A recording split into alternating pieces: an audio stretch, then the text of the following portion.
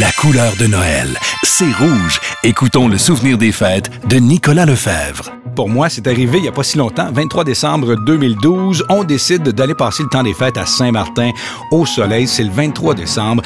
On se loue un Jeep, on fait le tour de l'île. Tout va bien, côté français, côté néerlandais. Et pour louer la voiture, moi, j'ai pensé, évidemment très intelligent, d'amener mon passeport pour avoir les papiers nécessaires pour louer la voiture. Mais finalement, on n'avait pas besoin.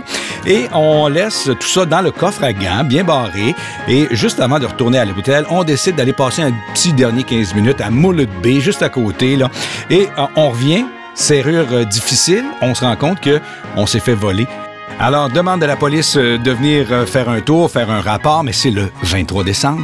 Et puis, tout est fermé. Alors, ça a pris 5 jours, finalement, pour que je puisse retrouver mon passeport canadien et revenir avec grand bonheur au Québec dans le fret.